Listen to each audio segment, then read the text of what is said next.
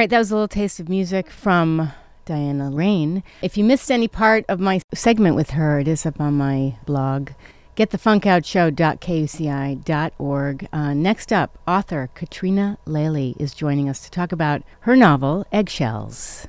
Good morning, Katrina. Good morning. I'm delighted to be here, Janine. Thanks for having me.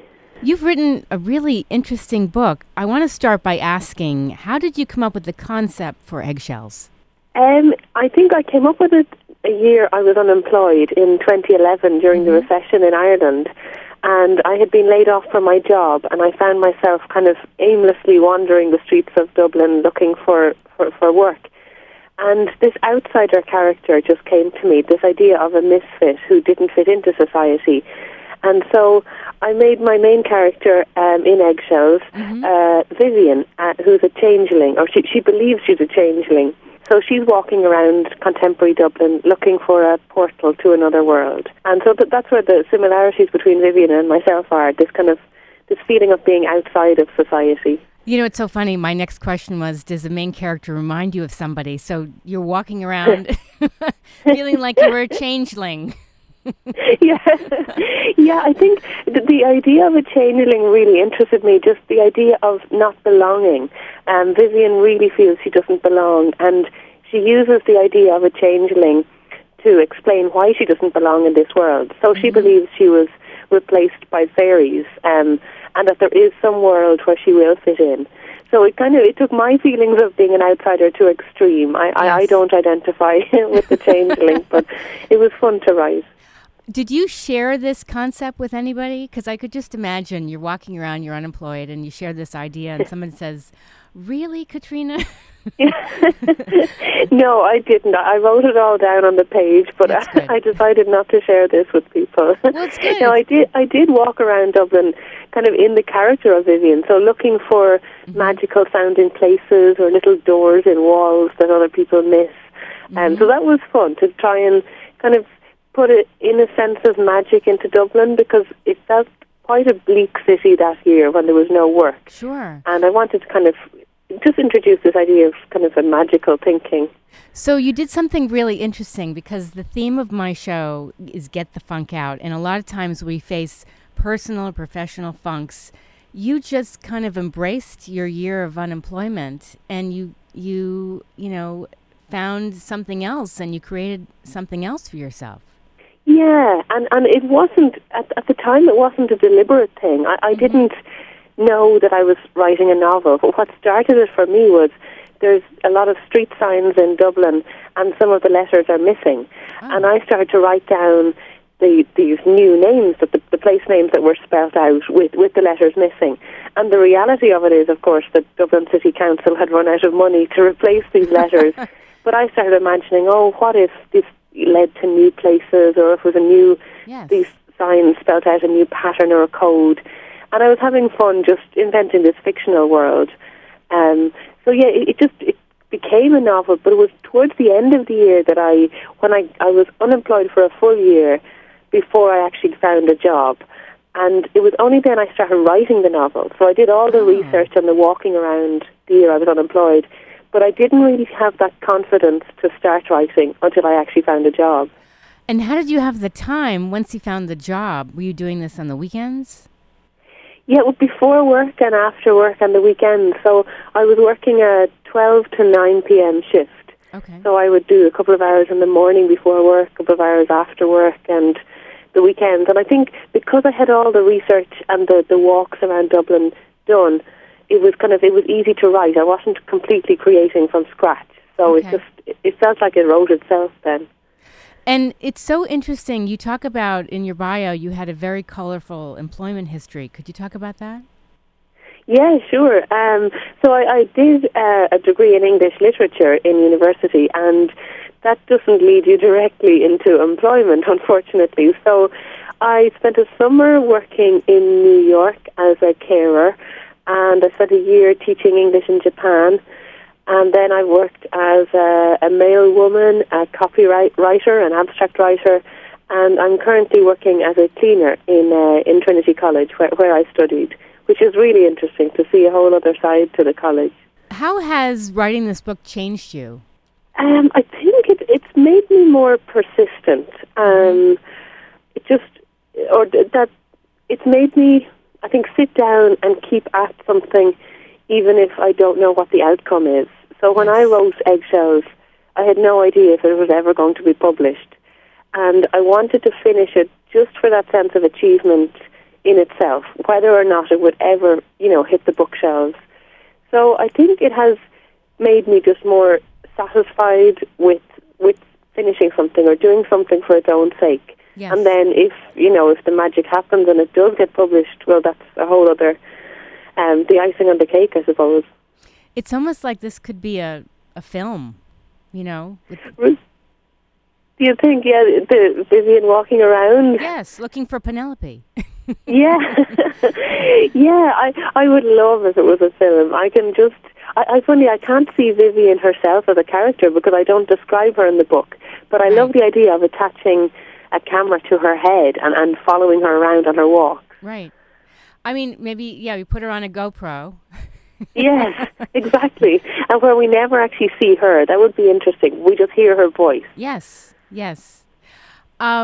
It's so interesting, the dialogue. How did you come up with this whole... her thought pattern goes from here, there, and everywhere, and it's so clever and creative. How is it someone you knew, or is that just something that came to mind? No, it's not based on anyone I knew. It was more that Vivian she's quite a socially isolated character, so she lives in her head a lot. And I wanted her to kind of to play around with language. She loves making her lists, lists of exhibits in museums or flowers in the botanical gardens. So I wanted her to just really concentrate on language and words and what they could mean and what they could signify. And then when she does meet people like shop assistants or taxi drivers or bus drivers, she has quite awkward exchanges because she's not used to dealing with people socially. Yes. So those were a lot of fun to write because she takes language quite literally, and when people just try and make conversation, she takes things up the wrong way or she answers very awkwardly, and things go downhill very quickly. Yes. Now, are you going to write a sequel, or are you working on something else? I'm working on a completely different novel right now. I would love to come back in the future and do a sequel, but I felt I had done Vivian for the moment. She was so intense that I wanted to get out of her head and get into some fresh characters' heads. Is it, I know you have a full-time job now, and is it hard to find the time to do something like this? No, actually, my cleaning job is very early mornings, which means it's fantastic for writing. And because it's a physical job, I really want to sit down at the computer after work. Whereas when I was writing Eggshells, I had a desk job and I was sitting at a computer, and that made it hard to keep sitting down for the whole day. So, yeah, the physical work really suits me with the writing pattern. I love how you didn't even write this book until you found your full-time job, but you were so determined to take that experience, all these notes I could imagine you had, and finally do something with it. You didn't just, toss it away or file it away. Yeah, and that was quite a conscious thing at the end of all the walks to try and make something positive from that year, because it can feel quite depressing and disheartening when you're applying for jobs. I applied for over 300 jobs. Wow. And at the time, unemployment was so high in Ireland that, employers weren't even sending out rejection letters. It was just complete silence from people. So maybe I was protecting myself, too, by not trying to get the book published or trying to write it while I was getting all these rejections or silences. So it was just something I wanted to create something positive from that year. Did you have some self-doubt? Because obviously writers have that moment where they think, okay, who's going to want to read this? Should I really do this? Yes, absolutely, constantly. And I think because I had never had a short story published or anything before my first novel, Eggshells, so I had tried to get short stories and some essays published or entered competitions and had no luck with them. So I really didn't believe that anything could come from Eggshells, but I just wanted to have I wanted to have written a novel. I wanted to see if I could do it. I used to run marathons, and it felt like that kind of a process that just to complete the thing itself would feel like an achievement. Right. Do you have advice for people that, they want to write a book, they feel kind of lost, they're not sure of themselves? Yeah, it probably, if they're anything like me, it would be just trying to filter out that voice in your head that says you can't do this, or who are you to think you can write a novel. It's just knowing that voice will keep coming and just trying to quieten it, or say, okay, right, I hear you, but I'm going to keep persisting regardless of that voice.